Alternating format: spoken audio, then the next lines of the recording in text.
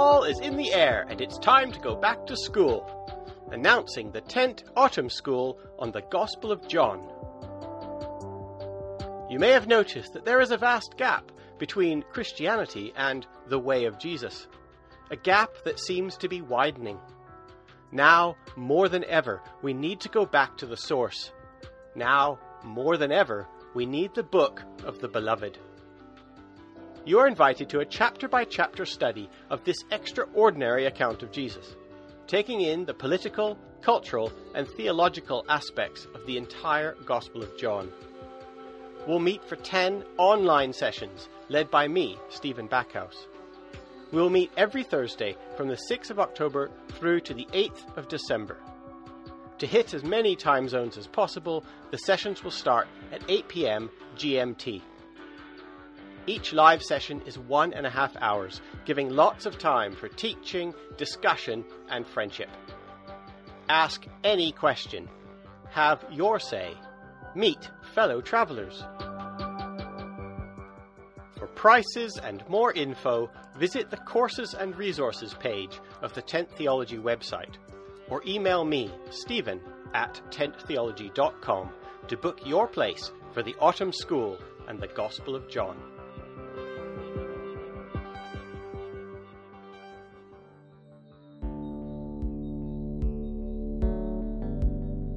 Welcome, fellow traveller, to the Tent Talks podcast, where we fight bad ideas with good ideas.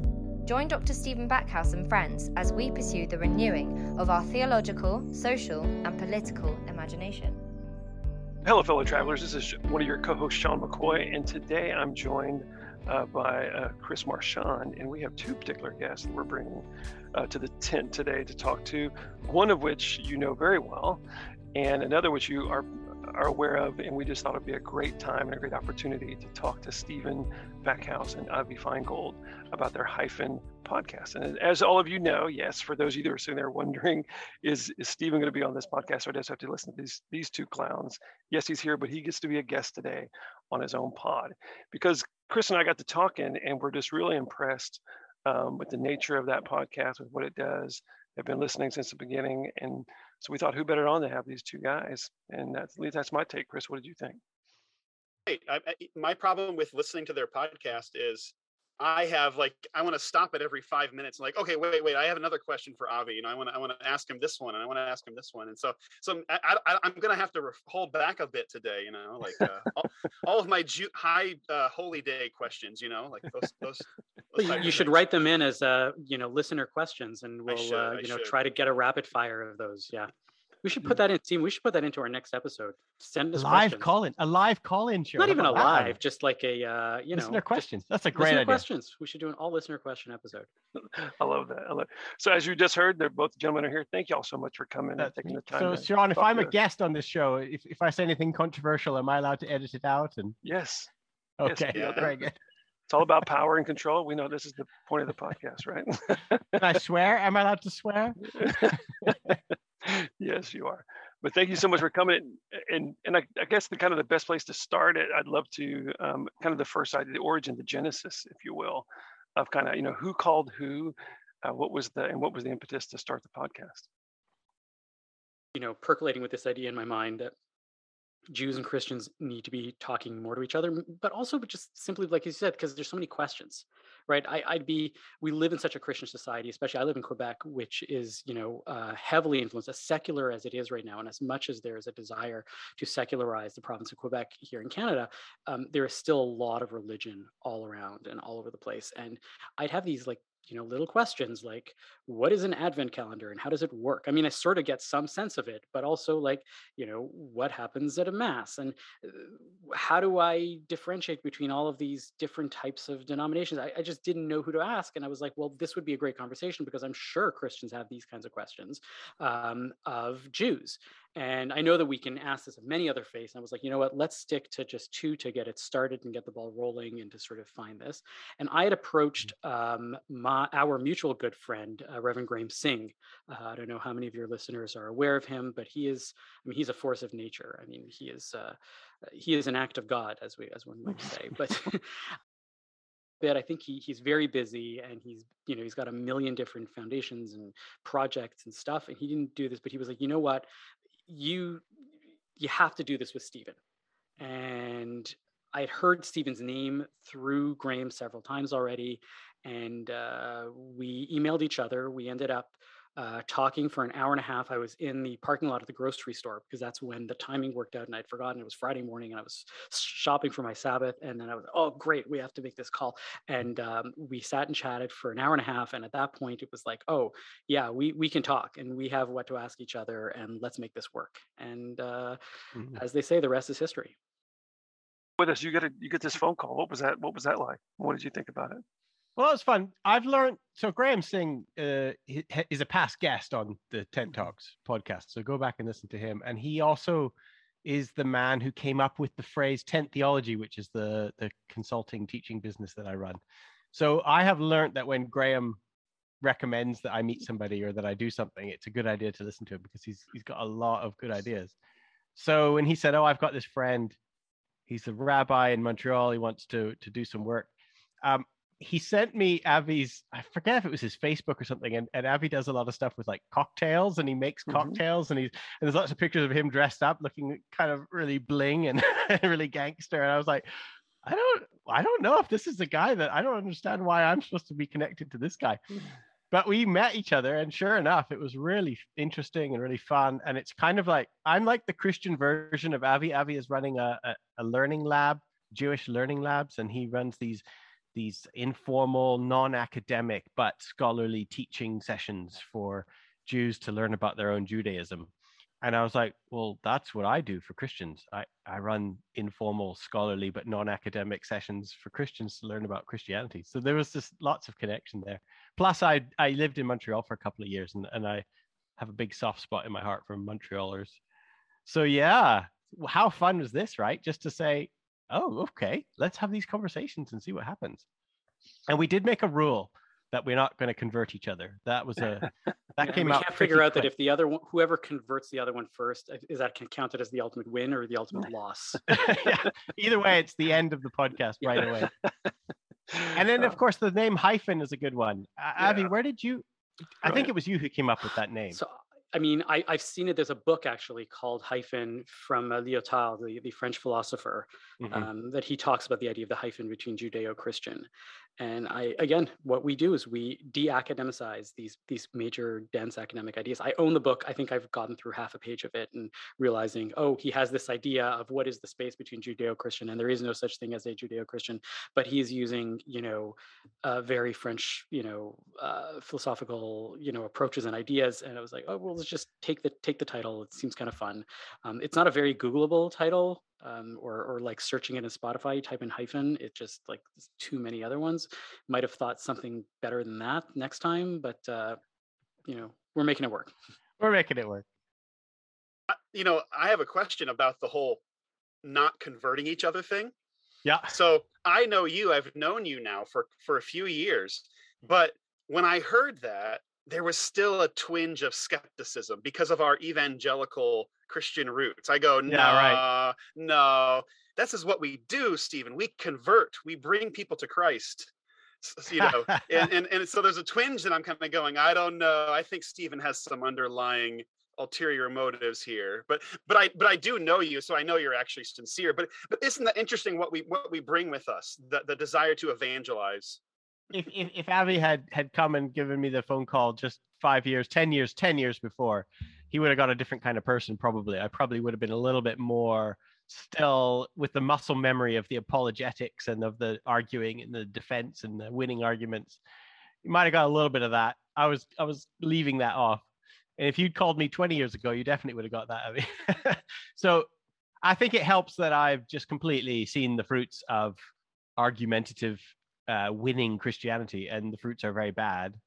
And so I just thought I was already not like that, not interested in that at all. And when I lived in Cambridge for a while, I got interested in there's a thing called scriptural reasoning, which is a form of, I don't know if Avi's ever done any of that.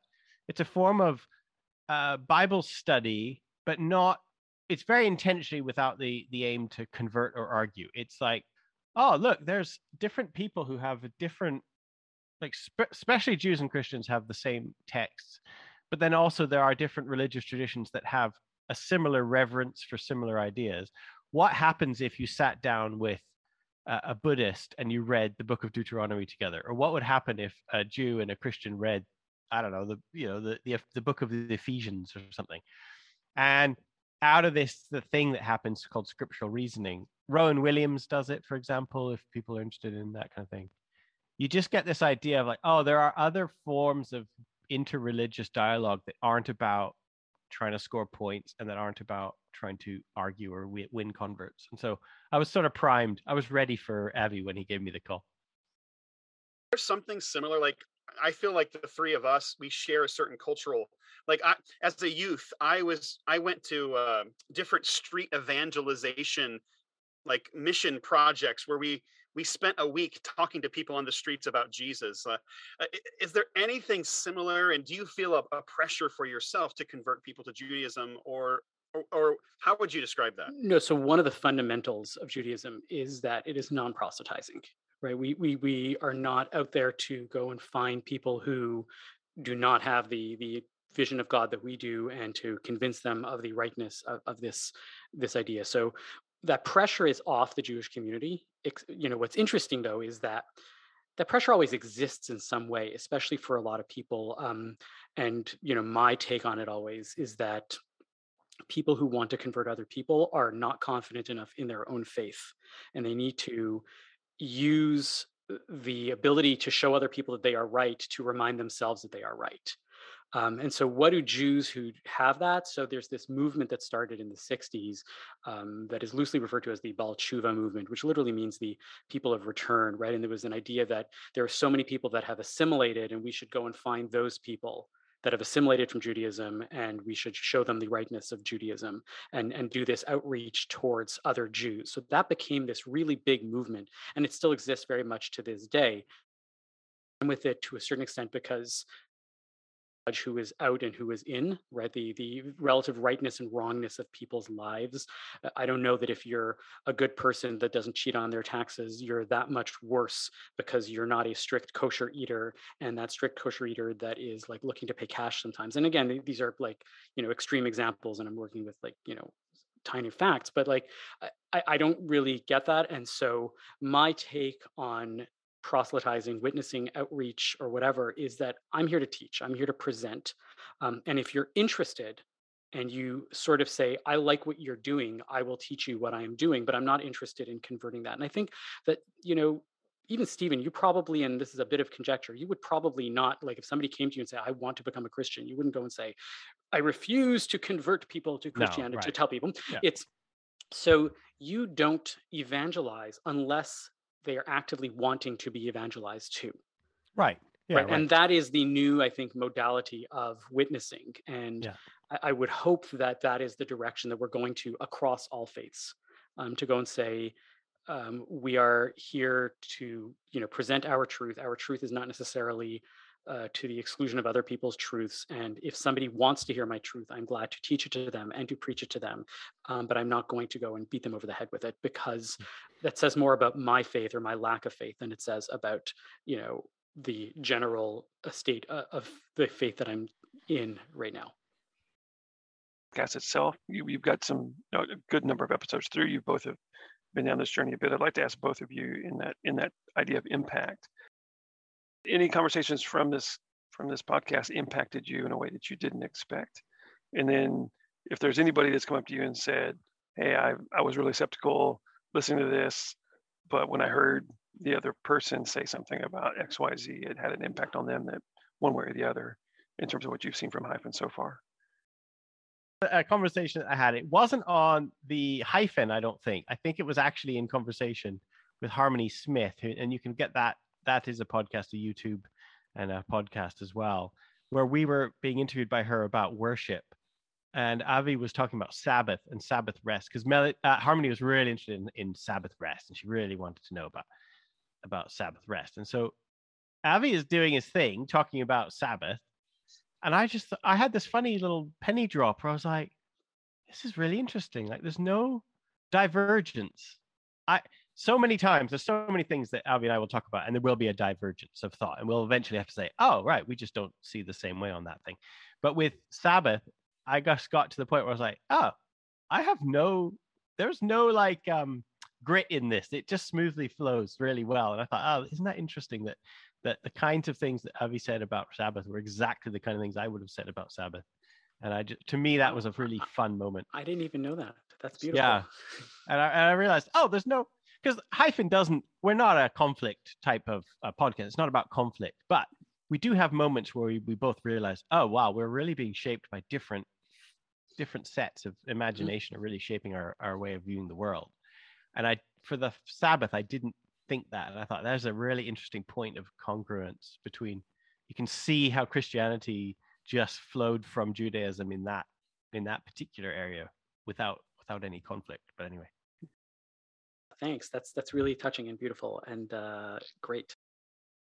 I keep having these moments where the fact that my incredibly deep sense of history is very much limited to Jewish history, and I have like I know who Napoleon was, and I know what the Rosetta Stone. Like I get the big picture of history, but who has a equally deep knowledge of history from their specific perspective and how that has shifted things, has like how they then approach history and their understanding has really opened my eyes. It's sort of like, when you first get an inkling of what they talk about when they talk about the infinite universes sort of theory in physics, where there's somebody else right now. There's another universe where I'm actually having a podcast with Graham Singh, and there's another where I'm actually having this podcast series with Adele, right? And like because there's so many possibilities, and that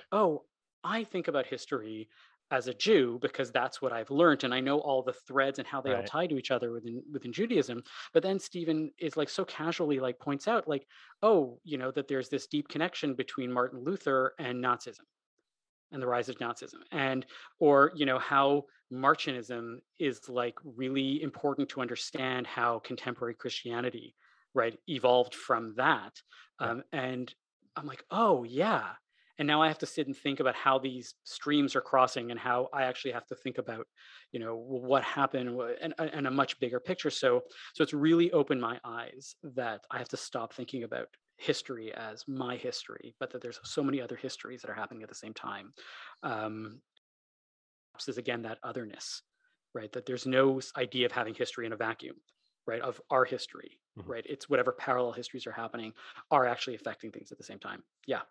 It's funny, as I've listened and re-listened to a number of the episodes, I've had a similar thought, which is I see both of you, like Avi, when you answer a question from Stephen, sometimes you kind of answer from yourself, but you're also like you're answering from like 5 different streams within Judaism. Like, well, they'll say this over here, and then Stephen, you do the same thing. You're like, well, like Catholics will say this, and then my brain is kind of like going out in all these different directions, going, yeah, what do they say? What do they say? Like, and it's interesting how you try to piece it all together, right? And you come up with an answer in the moment, and it's kind of brilliant in its own way.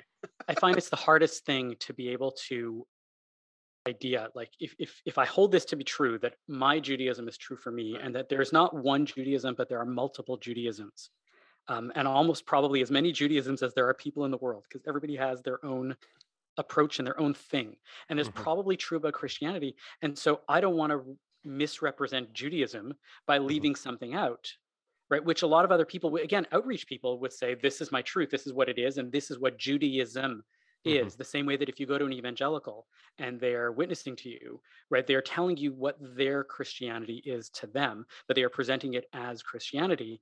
And I think Stephen and I suffer from the same malady of like needing to like cover all the bases to be as fair as possible and as neutral as possible while presenting the material in a compelling and engaging manner. And that means that sometimes we spend 2 hours on a point that other people are like, but yeah. I mean, it doesn't help that the history of it isn't equal and opposite, right? Like, it's not like Judaism has a whole lot of violent, skeletons in the closet which Avi has to be worried about. Like if he talks about how Judaism did so and so, and then I have to go, that really affected my whole family or something like that. Whereas it's the other way around, right? So when Avi's asking me about Martin Luther or something, or the Reformation, well, frankly, there's a pretty direct line from Reformation thinking and the way Martin Luther treated Jews to Nazi Germany, as he said, right? And so I'm trying to give an answer which is about history, but I'm also like fully aware that this is not leading somewhere good, right? And so I'm trying to talk about it, but not defend it. I'm not trying to. A lot of evangelicals will talk about the Protestant Reformation in victorious manner, as if it was like the ultimate act of history, and it was the time when God finally got everything right, or something like that. I remember decades ago asking an evangelical offhand about something, because it wasn't even clear to me. Again, the need for this type of podcast was evident back then. Yeah. Something about the Pope, and he's Right. like, "Oh yeah, those stupid papists," right? And then the relationship that evangelicals would have with Catholicism was just Right. Yeah. how far apart they were.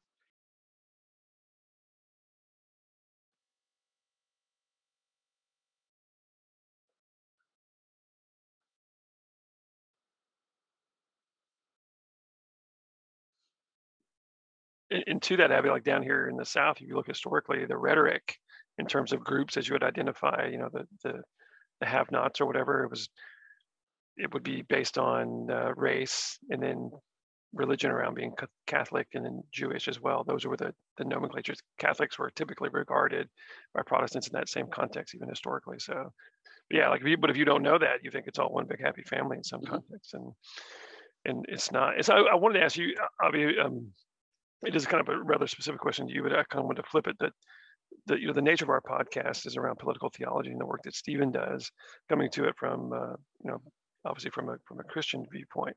When you hear of political theology or think about it from your faith standpoint, what kind of role does it play? I mean, because it seems like, which we're just alluding to, geopolitically and historical perspectives around politics. Judaism is a part of a lot of it, but it doesn't. It doesn't, like over in the U.S. and obviously the Muslim countries are not even. There is no separation of church and state. But in terms of political theology, how do things in your world, obviously speaking for yourself, as you just said, plus whatever other details you want to add to it from a group perspective, but what does political theology mean in Judaism? So I'm going to bracket, and it's unfair to bracket this really, to be honest, but I'm going to bracket Zionism, right? Because it's its own thing when we think about political Judaism. And, as somebody who, believes in Zionism, whether cultural or political, however we want to get into the different forms of Zionism, whatever it is, and how it relates to North American Judaism, things like that. I think that's going to be way too broad to talk about. I'm fascinated more, or I'm interested more in how Christians use, and it's clear and evident, even when there is separation of church and state in Canada or in America, that Christians do influence, the political process, right? And for good or for bad or whatever it might be, however we're going to define that, and that because of our numbers, we don't have the same, weight, even though we are probably punching way above our weight class in terms of representation and how many Jews are in the Canadian Parliament, or Jews are in American government, or at various, state, local, national, whatever. Wherever there are Jews are going to get involved, and often. And we're not one of those people that says whatever happens in the government is their thing. So I'm very much fascinated by that, by the ability that we have, whether as Christians or as Jews, to sort of say the state is secular, but I get to have my say as a religious individual. And, part of what we had just spoken about actually kind of comes into play with that, in the sense of like, well, just because I believe something as a Jew, does that mean that it's good law for a secular government, and whether I should then advocate for X or Y? So a good example, and its classic example, would be like, I don't know, abortion, right? Where I may, as a Jewish person, say that while I still respect the choice of a woman to choose, and that it is not my job to, tell this person, I do believe that life, or even the possibility, the potential for life, is fundamentally important. That doesn't mean that I might want to interfere in what the secular society has shown clearly, that abortion is a greater good and even a greater moral good on society than whatever potential drawbacks might potentially be there, right? And whatever you might hear. And nevertheless, there are many people on both sides of the religious discussion and both sides of the political discussion, that are arguing for their side, not with while completely ignoring the fact that we have shown that this is a good in society. And you are going to argue probably that it's not true, but you may not be examining the facts or whatever it is. And so I'm fascinated by how that dynamic shapes our society. So it's a good example because, America's struggling with it. Canada pretty much has it as settled law. I don't think anybody's ever going to repeal abortion in Canada, at any point. But it gets stickier. And there are other places where, as Jews or as Christians, how do we influence the will of a society that may or may not benefit from what I think is important, right? Do I think it's important that everybody should observe Sabbath the way that I observe Sabbath? Not entirely sure. So does that mean that I want to advocate for, every seventh day to go back to where we have blue laws and in various counties, and you're not allowed to have stores open and all of these things? I'm not so sure. I think we have shown that as a society, if you want to have a Sabbath, you know how to opt out of that. And if you don't want to have a Sabbath, we can't impose that on you. So for me, that's a really interesting locus in terms of my thinking and how I see religious individuals engage in the day-to-day.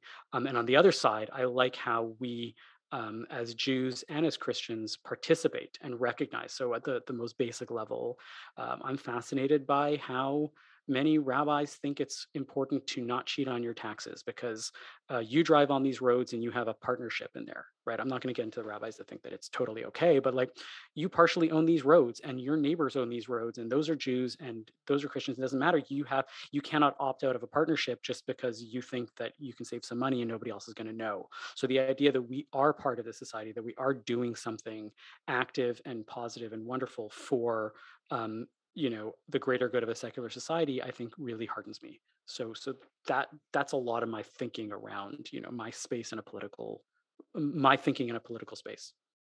How I'm going to ask something certainly for American Christians, certainly for where Sean is from, Christianity is a conservative right-wing political beast, really. I mean, obviously you'll find some left-leaning Christians even in Texas, but let's be honest, you throw a brick at a Christian and you're almost certainly going to hit a political conservative, right?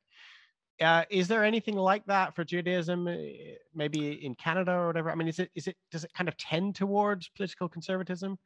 So I'm going to throw this back at you. I'm thinking of Marx. I'm thinking of the communist socialism, a lot of that coming from Jewish thinkers as well. So I'm going to put you on the hot seat for this one, right? Because yes, there are a lot of Jewish lefty thinkers, and there are a lot of Jewish right-wing thinkers. There's a lot of Christian, lefty sort of thinkers as well. I'm thinking more on that kind of popular. Is there a popular majority? I'm going to ask you how far your understanding of Christian nationalism is going to extend to Judaism by sort of using this example. And I think this is fascinating, right? I don't know how many of you have heard of this whole truckers convoy and protest that's been going on in Canada. Yeah. I'm interested. I don't know enough about what that's about. It's something that has to do with freedoms, liberties. All right, Abby's the Canadian. You're the Canadian who's actually living there still. You tell us. I'll give it to you in extremely brief terms. It started with this idea that there were truckers that were protesting a lot of these individual freedoms being restricted because of a vaccine mandate in Canada, and that they were being required to be vaccinated, while completely ignoring the fact that, first of all, 90% of the truckers are vaccinated, and that even the ones that aren't, it wouldn't matter what the Canadian government does in terms of enforcing a vaccine mandate on Canadians, because the American government won't allow you to enter America without a vaccine anyway. So it really has nothing to do with Canada. But this became this larger discussion about religious liberty, about individual liberties, within Canada. And all these truckers went to Ottawa this past weekend, and there was a lot of protests. And inevitably, because this is a very right-wing, protest movement, there was a lot of swastikas, there was a lot of anti-Jewish sentiment, and you see a lot of conservative politicians that are squirming about well, I agree with what these people are saying, but I deplore the the swastikas and the anti-Semitism. And there's this attempt to shift this discussion around there. But one of the things that I've noticed that's interesting, and I'm actually struggling to understand this, and Stephen, maybe you can help me understand this, is you would otherwise imagine that religious people would not be so libertarian, right, about to these types of individual freedoms. And yet, the Jewish community has really thrown in their lot with a lot of these right wing Christians who are very libertarian about their personal freedoms and how the government shouldn't be standing in the way. And religion is very much about communal responsibilities and not about personal freedoms, really, like at its core. And yet, religious libertarianism is very much a thing. So I personally think that it is intimately entwined with Christian libertarian tendencies, and that's why I think, Stephen, you might have something to say about this. So why don't you fill in that piece, and then I will try to fill in the analog of what's going on in the Jewish community. How does that sound? Well, I don't know much about the Canadian convoy. I know what I've been researching and reading a little bit, but I do know just in general about the nature of how religious people end up on the right-wing fringe, especially when it comes to libertarianism. Well, Christians do. I mean, you keep saying Christians. I said, if you can answer it as Christians, and then I want to see if we can come to some sort of middle for what the Jews are doing there. Again, it kind of has to do with the loss of civilization. So it comes back to that nationalism again, that Christian nationalism. So for Roman Catholic hyper-conservatives, sort of paleo-conservative movement in the Catholic world, it's kind of like, we had our civilization, we ran everything, and now we've lost it. The barbarians have taken over, and we want to have our civilization back. So Roman Catholic nationalism is very associated with kind of the loss of civilization. Evangelical Christian nationalism is also associated somewhat with the loss of civilization, but they're more looking back to not like, oh, well, we once ran the whole world as an empire. They're more thinking, oh, the world was once safe to raise your children. Like, Christian values were part of the common culture, and family values were just part of what it was to be a human and a good citizen and a good patriot. And so they're identifying with a form of that kind of like everyone to themselves. You don't need the state to look after you. Men were men and women were women, and everybody knew their place. So it isn't like kind of an empire sort of nostalgia. It's more nostalgia for like small town, everybody knows their place, nobody needs the state to bail them out kind of idea, right? So it's very anti-socialist, very anti-communist. That's why you disagree with an American conservative and instantly they'll call you a communist, no matter what position you take. And so they really identify with that kind of freedom type stuff. Everybody's individualistic, right? So it's not communal at all. In fact, if you try and talk about the community or the communal responsibilities that come with Christianity, they'll call you a socialist or a communist or something right away. So that's keep going. So that's why the right always the real hardcore right, and which, by the way, what used to be that beyond the pale hardcore right is now becoming mainstream conservatism, especially in the evangelical world. So stuff that before, like the theory of the great replacement theory, which used to be just this, you would never hear anybody say that before. And now you have Tucker Carlson talking about it on Fox News, which is the idea that white people are being replaced by immigrants. And that's becoming normal language now. Those kind of language, those kind of people who are fearful about that their world is being replaced, they're the ones who are agitating for this trucker convoy, for example. So Pat King, he's this Canadian right wing. He's on record. You can go and hear him talking about the great replacement theory, and he thinks that white people are being replaced. There's another guy, I can't remember exactly his name, Justin Lafoy, I think it is. Not Trudeau. No, not Trudeau. He was part of a fascist white nationalist group called the Sons of Odin. Lots of sort of Norse mythology there, which is all about protecting rustic, rural, white culture against the. I was going to say, and being as white as you can possibly be. Yeah, right. Being Nordic, right? And these are the people who have started and are the leaders of the convoy, for example. So whatever else has been bolted onto it, this was the beginning of it, and these are the people there, and they are often doing it in the name of Christian nationalism, but they'll say they're Christian, but what they really are is some kind of European civilizationist, or hearkening back to the lost glory days of. I find it deeply weird, and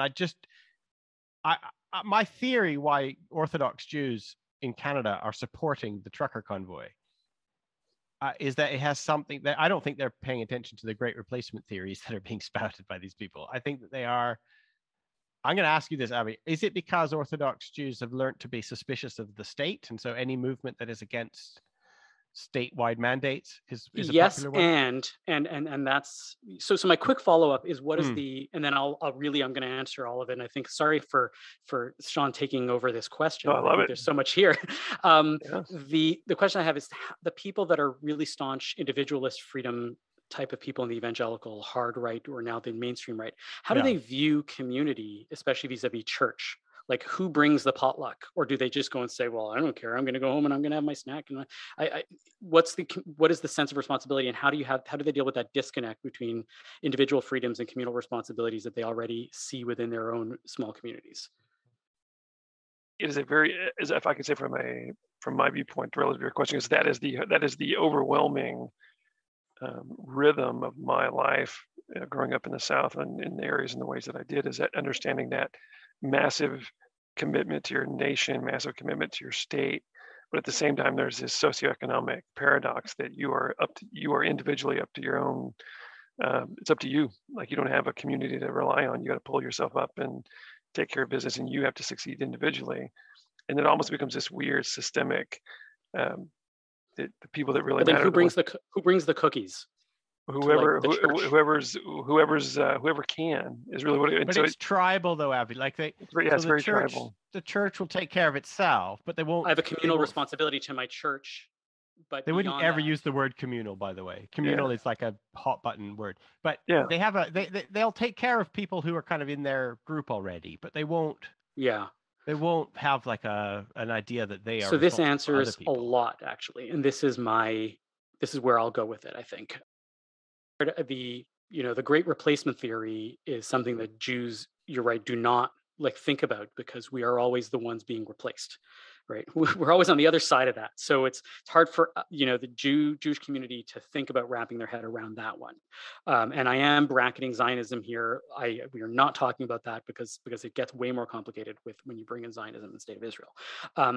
What I seem to see happening with the trucker convoy and the recent move towards the right within the ultra-Orthodox community, because you don't see this in more liberal Jewish communities, is that exactly the same things that you were talking about, this return to values, the idea that our values are being taken away from us, that men are supposed to be men and women are supposed to be women, and abortion is supposed to be legal and homosexuality is supposed to be a sin, and society is taking these things away. And the people that are telling me that we are here to bring those things back are the conservative Christians that are asking for that type of life to return. And these are all things, right? The big push in Orthodoxy these days is for women to become clergy or not. My wife is an Orthodox woman, and she is ordained, but there's a lot of people that have a very great amount of difficulty with this because it flies in the face of what they were taught their whole lives, that men are rabbis and women are not. As a unit, all of these issues and discussions are huge in the imagination of the Jewish community, however small they are.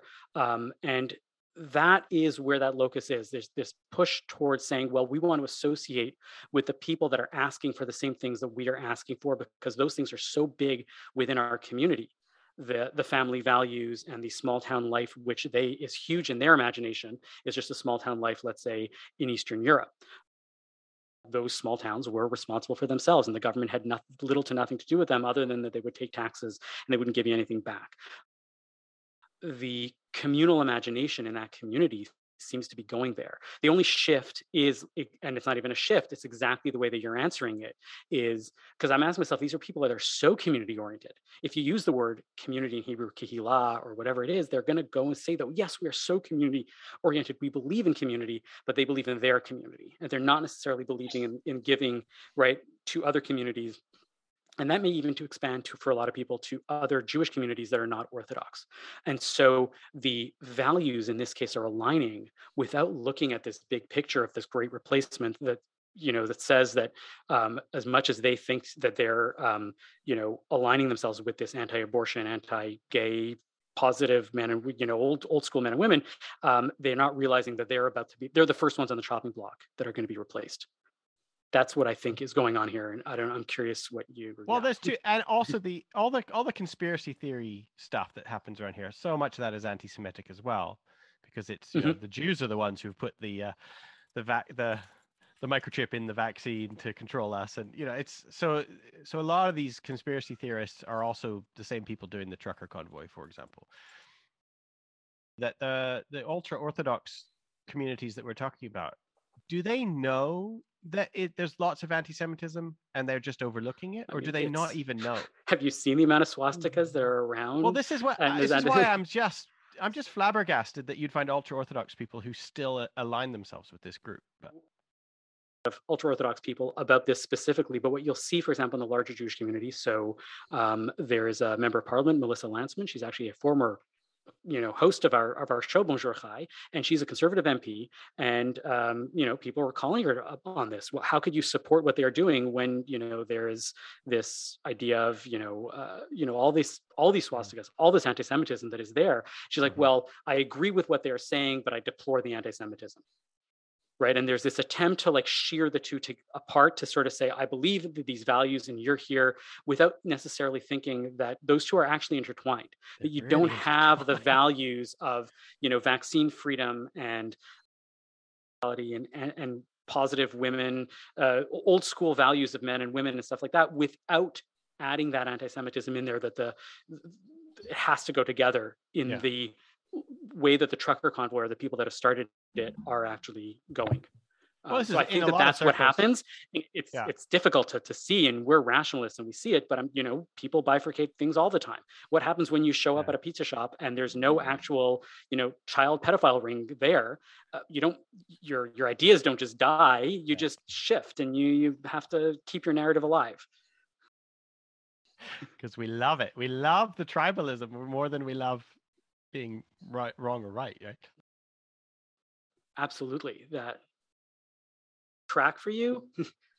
Oh no, it does. It definitely tracks. I mean, all those things track. It opens up the doors to so many more conversations and questions, which I think is brilliant, because then it keeps us talking about it. And I think back to you were asking about some of the perspectives, and Stephen mentioned tribe, and one of the things that stood out to me culturally, especially down here, is the truckers up there, and I think this goes throughout North America, the truckers have their tribe. If you do that, it doesn't mean they all go to the same church. It doesn't mean they all have the same even political side. It just means that they're all part of that tribe. So when you go into that tribe, you have that identity, and you can take that tribe. We can create, there's all kinds of tribes you can be a part of on a personal level that are down here that can influence that, which I think that we then subjectively or subconsciously think is part of our community. Because you have friends and people that you care about and hang out with and love and do life with, but what it actually means, which just goes into a little bit of the libertarian comment, is that you don't realize that what you really care about is being an individual and your individual liberties, which you just start breaking it down compared to what you said you want to be a Christian. If you look at the teachings and the idea of joining a community and becoming, and like Stephen said, you start saying that, and all of a sudden you're like, wait, that sounds like socialism, and that makes you a communist. Because of those multiple tribal hats are very, very hard to kind of. Well, it gets messy as well, right? Because you can't have libertarianism without Ayn Rand, and Ayn Rand is a Jewish intellectual. Yeah, but no Jew wants her anymore. I know, but except for the extreme right. Exactly, but it's very possible to be an extreme right Ayn Randian and go, "Oh, I don't hate Jews. Look, I like Ayn Rand." And there's a global banking conspiracy run by Jewish people to control the world. But they get to claim some sort of get out of jail free card because they like Ayn Rand. And I think what we said before there was really interesting about how tribes sometimes require fictions to be maintained in order to keep that tribe going, right? So when it comes to the extreme right, with these white nationalists, it's what you call great replacement. We want what used to be, and for this fiction to come up and to be maintained by other stories and other ways of approaching and adding on various pieces to keep the theory alive, than it is to recognize that that theory really can't come back, right? And can't really fit in anymore. We have to, tear down and really create a new narrative. And that happens, for example, in the trucker community. And the trucks, with regards to the trucks, it's the same sort of idea that as a trucker, it's about freedom of movement. And it's easier to create this fiction that if I can't cross a border, then my entire way of being is going to be impinged on as a trucker, and that the trucker community is more important about movement and freedom than it is about anything else. And then the same thing happens in the Jewish community, right? Where we need to create these freedoms and these fictions around what the community was like, and that's going to move the things forward, and that trying to that change isn't going to happen, that the way things were is better, and that the inevitability of progress is not a good thing. I mean, there must be a religious dimension to that conservatism, right? Which is all about, well, we had the revelation way back then, so yeah, it's only change that has made things worse, and that would be Christian as yeah, well as Jewish. and that's difficult, right? Because Christians want to believe that what they are doing is exactly what Jesus was doing. Yeah, I know. And that's the push towards this idea of like Jewish Christianity, of these Christians that want to celebrate a Passover Seder or want to wear a prayer shawl and pray on Saturdays because they want to be like Rabbi Jesus. Because right? old is more authentic. Yeah. Because we haven't changed. Clearly, we are doing what we have always been doing, and there's no recognition that religion evolves. And in the Jewish community, you have these same motions, right? Where Moses wears a black hat, right? A 20th century anachronistic clothing, right? In kids' coloring books, because that's the way it is. And the way that we keep Sabbath is exactly the way that, that they kept Sabbath in the temple, the way that the rabbis kept Sabbath, the way that Moses kept Sabbath. And people love this idea that there's this famous teaching, and there's this midrash, right? Which is a text that points out that all of the forefathers, that Abraham and Isaac and Jacob, kept the entire Torah, right? That even though they lived hundreds of years before the Exodus, that they had a Passover Seder, and that they were very strict on tithing their produce at 1/10, and that they were doing all of the laws that are in the Mishnah and in the rabbinic world, that they kept everything because they knew about it through, prophecy. And that there's this important idea that everybody was always doing exactly the same thing. And that when that comes up against modernity, right, things break down. Lead to a kind of a conspiracy-minded conservatism as well. Right. I mean, because you're already being asked to believe something that is basically unbelievable, and you're being asked to defend it against any change whatsoever. Yeah, but I think the strength of this is that how many evangelical Christians and how many ultra-Orthodox Jews are thinking about the long lens of history, or have this awareness that that change is inevitable, versus how many people just sit there and practice and just assume that it is the way it was for the past 200 years, the past 500 years, the past 3,000 years. Do you think in your tradition is change inevitable, or is it assumed? Maybe I'm trying to formulate a set of questions that somewhat relate to what you've just spoken about, but it relates to my own inherited Christian culture, Avi, which I'm really curious about. I think I have a set of questions that would be a whole series of podcasts by itself. So I'm going to try to, condense it down. But let me try to describe this to you. I was raised specifically by my mother to not be anti-Semitic. My mother taught me to respect Jews, and to what happened in the Holocaust was so horrific and abhorrent. And so it was ingrained in me, respect Jews, they're God's people, you respect them.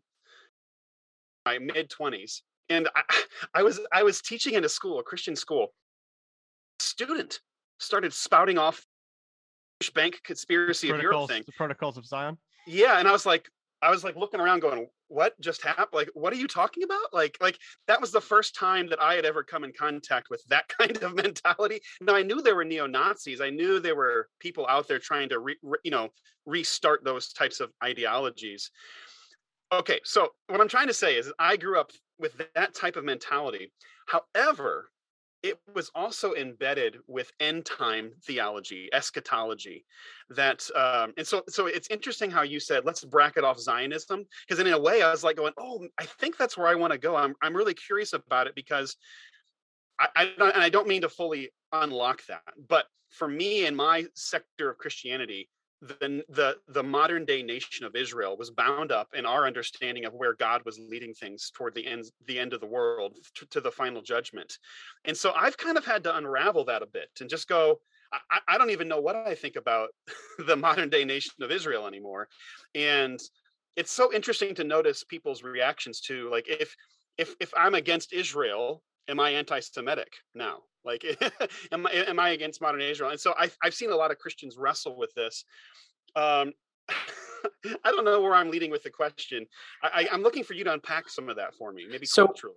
yeah, so it's one of the first of all, you should know that as Jews, right? The Jews who like to be in the know, they're always like, oh, we should be rejecting Christian support for Israel because at the end of it all, and Stephen and I have talked about this. I think it's about supersessionism. The idea is that all these Christians really believe is that they as soon as all the Jews are in Israel, right? That's when the apocalypse is going to happen. That's when the rapture is going to happen. All the Jews are going to die, and that's when Jesus is going to come. The only way that that's going to happen is finally if we get all the Jews into Israel. So we have this amazing support for the state of Israel, but we really have these ulterior motives, and Christians won't talk about it, but that's really there, and that's true. Mm-hmm. One thing really quickly. Please.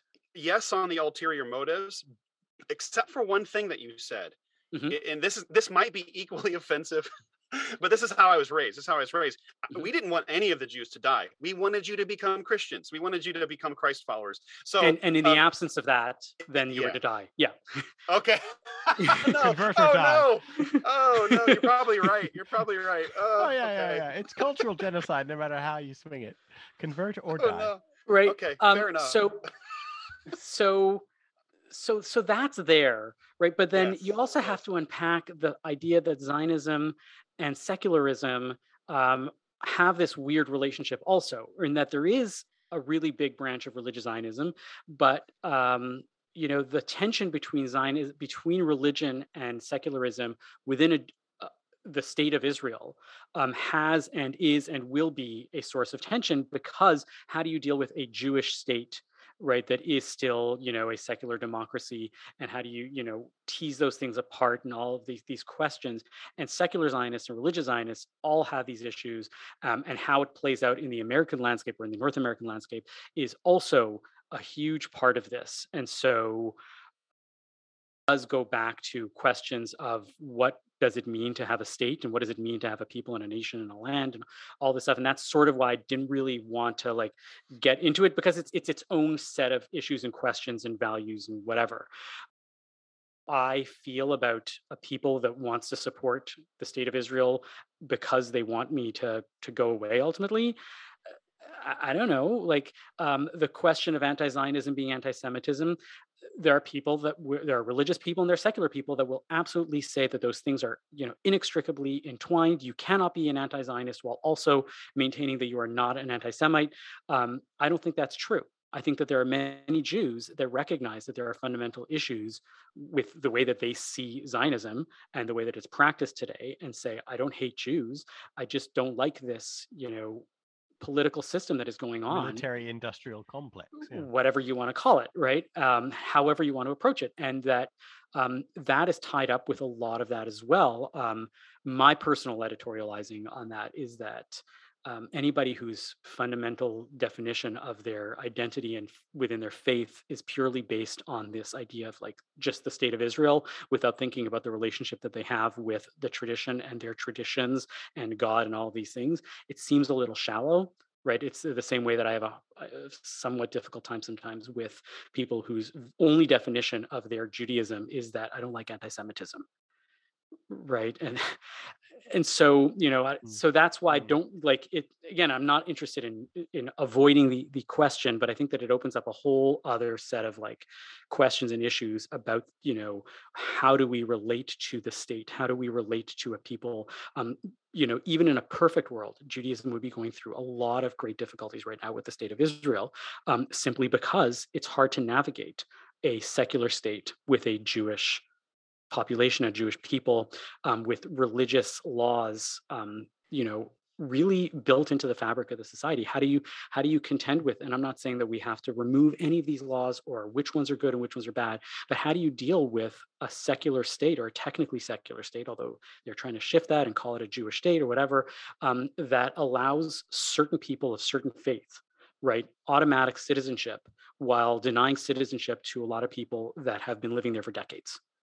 right? That's fundamentally a religious law within a secular state. How do you deal with the fact that the secular state has given over, for example, marriage and divorce laws, right? Or the ability to divorce and marry people religiously to one religious body and not to multiple religious bodies, right? And that it is impossible to get married secularly in the state of Israel right now, right? If you want to do that, what everybody does is they go off to Cyprus, they have a quick wedding, and then they come back to Israel, because you cannot get married legally if you are two Jews in Israel without a rabbi present, or an official rabbi present, one who is a representative of the state, right? So these are very difficult and touchy questions that again show up in America, and that there's this idea that as America for Americans and for Christians in America, right? The same push towards moving against, right, the idea of like, well, if you're an anti-Zionist, you're an anti-Semite, right? And that the two are, together, and that you hate me. If you hate my land, you hate me, right? As soon as you get into some critique of America, right, there are people who see that as an attack on their faith. Mm-hmm. And that is where the pushback happens, right? When we say you're a commie, we're basically saying you're anti-Christian. Not we, but the evangelicals or the people on the hard right? They are saying you're anti-Christian. It's just coded language for that. And the same dynamic is at play there, right? I think, I'm sure, Stephen, you've thought about this extensively, but the idea that it's back to my old thesis, which is that, we all say we love God more than politics, but when it really comes down to it, nationalism is actually the most powerful force that humans have invented. because whenever a religion or a faith goes wrong, it's always because they have tied it to nationalism. So nationalism, the needs of the nation state always win out over religion. So religion's meant to be transcendent, it's meant to love, brotherhood of all mankind kind of thing, but it always gets corrupted when it's tied to a national identity. And the national identity wins all the time. So it's more powerful. I see these Christian pastors, these evangelical pastors that are incredibly powerful, are basically saying, right, America is Christianity, right? L'état c'est Dieu, right, as one would say, right? Or God is saying, l'état c'est moi, God is right? Yeah. Right. And that, any minor, anti-Americanism, and they go, oh, you can critique America. We're critical of America all the time, and we think that there are problems, but they don't. No. Right. It's like saying I'm critical of my dad because, he snores too much, but you don't really you don't hate your dad because dad snores. You're never allowed to fundamentally question whether America is a good thing. Yeah, exactly. Yeah. Or any country. Any Christian country. Because Christianity is, I'm seeing it from the American evangelical lens, is that Christianity is America, and our version of Christianity is America. So anything that you critique about America, you're basically saying you're saying that Christianity is wrong, and that's unacceptable. I wonder whether something of that has migrated now. That the kind of militant nationalist Zionism that we see is essentially a Jewish migration of the whole, what evangelicals did to America, Jews are doing to Israel, but it's the same. Yeah, I'm not enough of a Zionist scholar or historian to know when that happened, but you have to remember that Zionist nationalism comes out of the same roots in Western Europe. Well, exactly. But has their different, but it branches off fairly early on, and it's only now that it's shifting back and coming. But Avi, it goes back to the Reformation. We talked about Martin Luther before. It actually goes back to the rise of the nation state, which was happening in Europe during the Reformation, where the nation state becomes the unit, the base unit, not the empire or not your family or not your church. Becomes the nation state becomes the base kind of formation of your identity, and that is during the Reformation as well. So that leads very easily to all the Christian nationalisms we see, but it also leads to Israeli nationalism as well, where the nation state is the core thing without which you are not an authentic person unless you are, connected to your nation. And I guess we're just seeing, and I think that's a Christian nationalist invention that was coming out of the Reformation. And I'm just seeing a Jewish version of that. They're using the same language and the same logic. And I don't see it happening in the old. It's not happening in the Hebrew scriptures. It's happening. So it's exactly what I was going to say. The piece that Yeah. I'm fascinated by is how much modern religious individuals, and I know our issue with the term religious, right? People of people Go of and listen faith to a hyphen for a background to religious. within Christianity or within Judaism read the Bible now with a nationalist or They a very nation much state do. sort of bent, right? And without even being aware of it and not realizing that you're doing violence to the text to think that David is a head of state and not just, a leader of a tribe of individuals or a leader of a combination of tribe of individuals. And the idea of a state, the way that we understand it, doesn't really exist back then. Well, I mean, not a single nation that's mentioned in the Bible exists today, and not a single nation that people today live and die for. You didn't vacation with the Jebusites last 2 years ago? Did that not happen? The Hittites are not known for their none cuisine. Of those nations There's no existed. Hittite fusion restaurant in downtown London. Right? Like nations rise and fall. Yeah. And no nation that anyone's a member of today existed during biblical times. And no Except nation for the Jews, right? And that's the big Jewish notion, was that we exist but the in state that way. of Israel didn't exist. The state of the state of Israel is always, is that right? Yeah. And so Zionists, old school and new, always like to point to this back, that this is a return, right? In Hebrew, the term is Shivat Zion, right? Which is a messianic term, right? About where the Messiah returns us to Zion, or that's part of the beforehand or afterwards or whatever it might be, right? And it's always about this return. It's this is our ancestral homeland, without thinking about the distinction between a homeland and a state. That gets a little muddy in some way.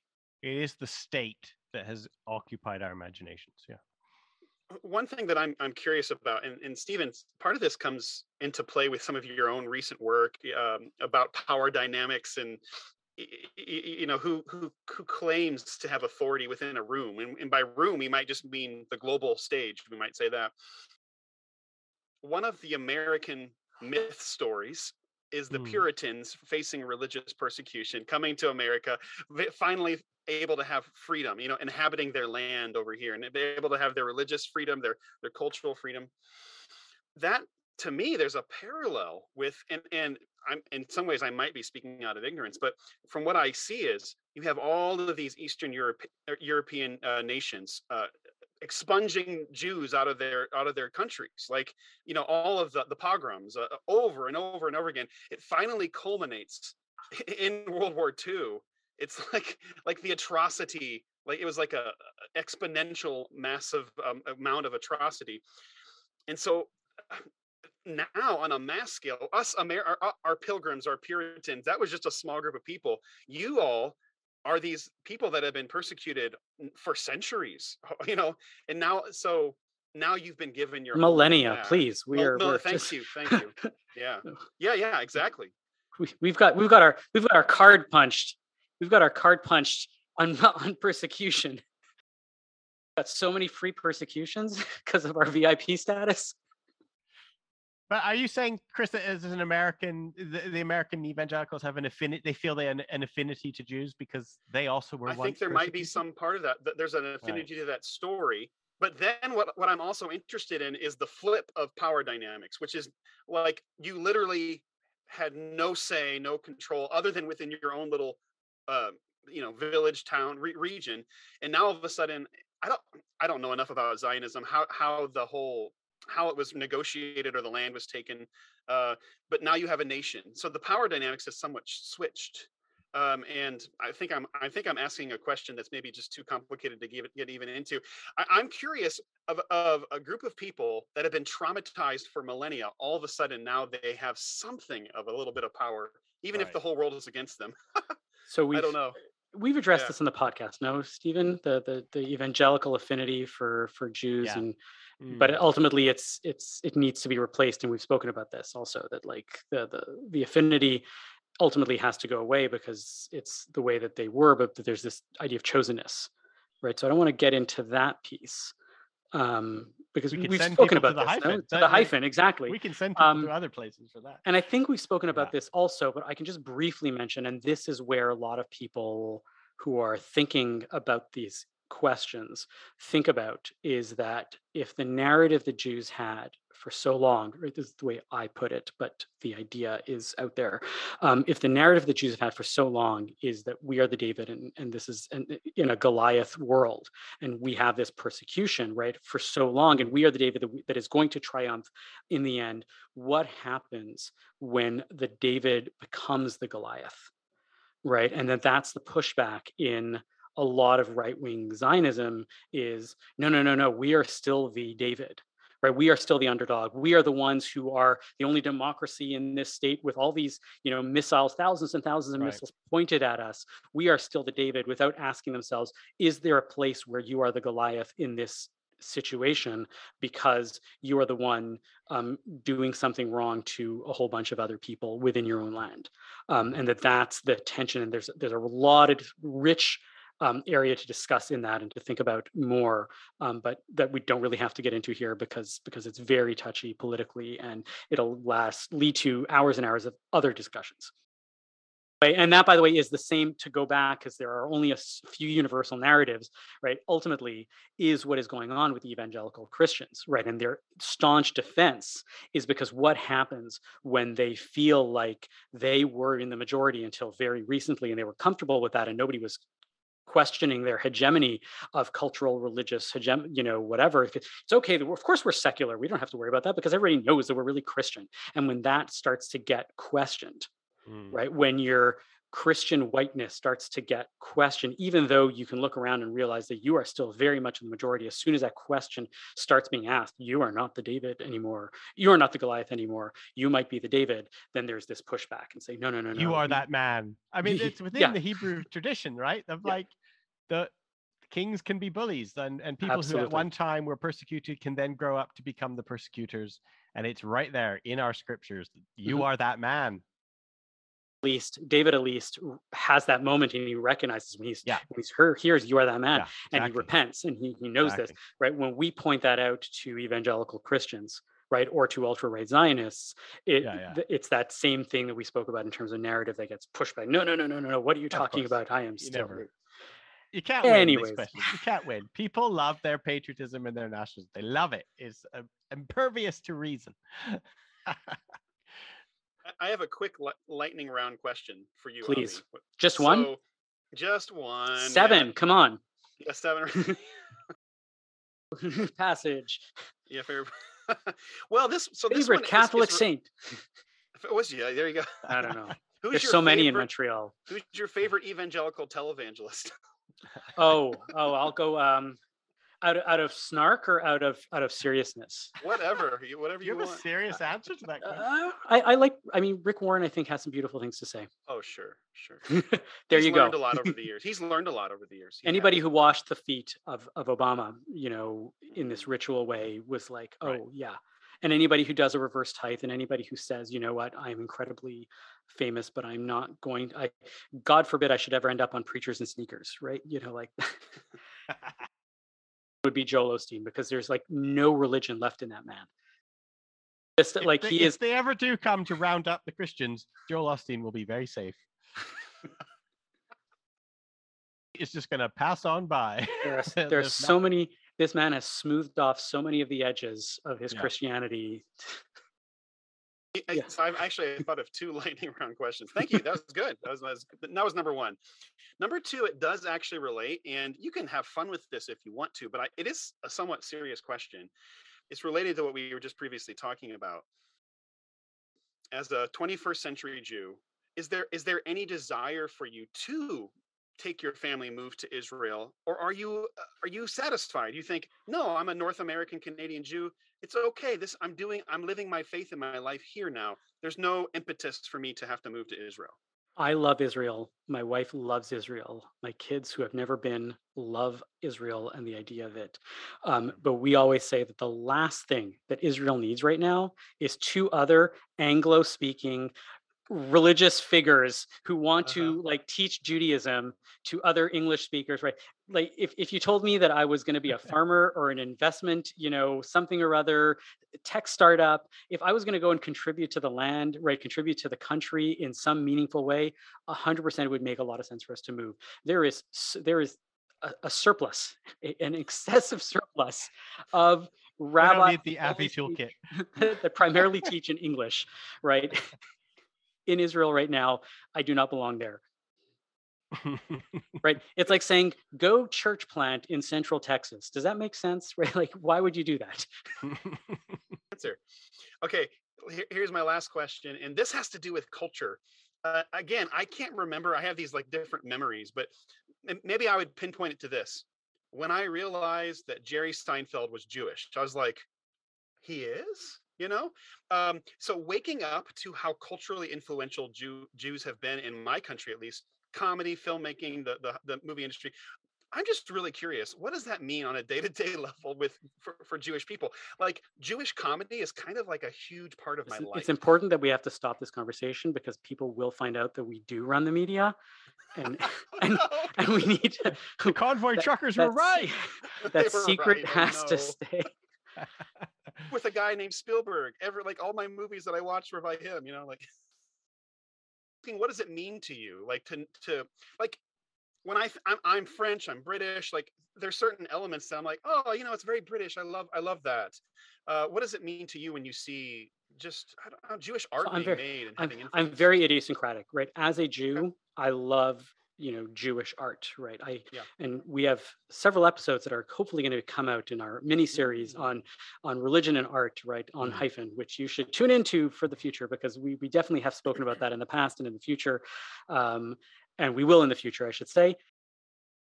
I get a lot of pride out of Jewish art and Jewish music and Jewish characters and figures that influence me and that show me that there are characters and figures that reflect my experience in a way that is universalizable through art, or however else you want to film art in the general sense of not science, and science as well, if you want to go there.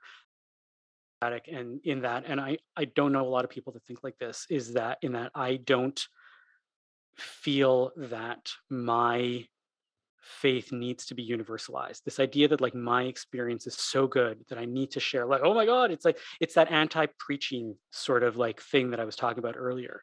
Right? It's wonderful for me, right? I like it. I think it's important. I think it's interesting, but I don't need my Judaism to be trumpeted from the tops, you know, of the mountains and the buildings, and to say we're the best. Look how wonderful it is. And there are plenty of people that do that and think that that's so great. Look at who's Jewish. Let's create a list of all the Jewish people in entertainment. And look at how wonderful that is, and how many Jews have the Nobel Prize. Yes, it's true. The Canadians do that as well. So I know plenty of Canadians. So like so in that sense, it's kind of cute. It's kind of interesting. But unless I'm learning something from that moment, right, I don't feel the need to that sense of pride is personal, but doesn't need to be made universal to like create a podcast of look at all the cool Jews out there or whatever. But that's just me. Plenty of people have that reaction. Right, there are many people who do this, who create these lists of Jews, right, who have won the Nobel, or lists of Jews who have the Order of Canada, and think about how wonderful, and it's a sense of pride. Look at how outsized influence we have. Okay, great. Even if we had no outsized influence, my relationship with my, God has not been changed in any way. An inferiority complex, like, oh, that guy can do everything. Where's Feingold? It's funny. There are some parallels in the Christian world, which is like when a Christian rock star gets like a famous record, like number one. Like we have Amy Grant. I don't know if you've ever heard of her. She had like a number one. Jars of Clay. Jars of Clay. Switchfoot. Yeah. There is a sense of like David Bazin, right? Who's that? Wasn't he Pedro the Lion? David Bazin. Yeah. Bazin. Sorry, that's okay. That's all right. I was wondering if that's like a Canadian star that I wasn't familiar with. Maybe, yeah. Yeah. Well, anyway, there is a sense of like, oh, look at us. We've finally risen to cultural prominence. Look at, like. You haven't. You have you walked into a medieval art gallery museum? Oh, right. And you find me a painting from the years 1000 to 1800 that does not have a cross or a Jesus or a Madonna on it. Well, thank you both for your time. And guess what?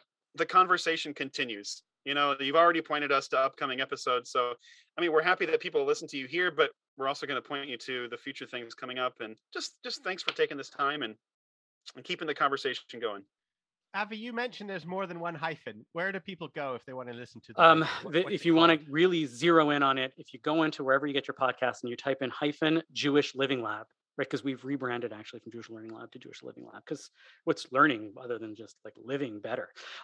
So go to -Jewish Living Lab in anywhere you get your podcast. We can put a link into the show notes, and subscribe, listen. We have wonderful conversations, and send us an email. Ask us a question about what you want to know about Judaism or Christianity, and we're going to start collecting them together.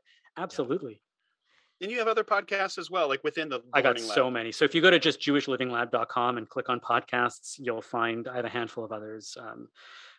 If anybody who loves Broadway musicals, I produce one for my wife where they take a different passage of the Bible and compare it to a Broadway musical song every episode. So good. We have fun with that. And yeah, That's good. Several others. And Stephen, I hear you have a podcast as well. I hope to hear you on it someday. Maybe one I'm day. being very meta right now. I'm being very breaking the fourth wall. I don't know what I'm doing. If one is a subscriber of this podcast, how does one get Stephen's podcast? Is that a serious question, or are you're just looping with me? It's automatically whenever we release. Yeah. If you're listening to this, chances are you're one of our subscribers. So, Yes. well, thank you both, and blessings to you Thanks both. for the interview. Yeah, Thank nice to you. chat, Chris. Thank you for listening. Thanks to David Backhouse for the theme tune and to Chris Marchand for editing and all the other music. This show only exists because of support from listeners like you. If you have found something we made to be good or useful, please consider becoming a patron at the Tent Talks Patreon page, or leave a good review on whichever podcast platform you use to listen. This really helps. For more information, visit www.tenttheology.com.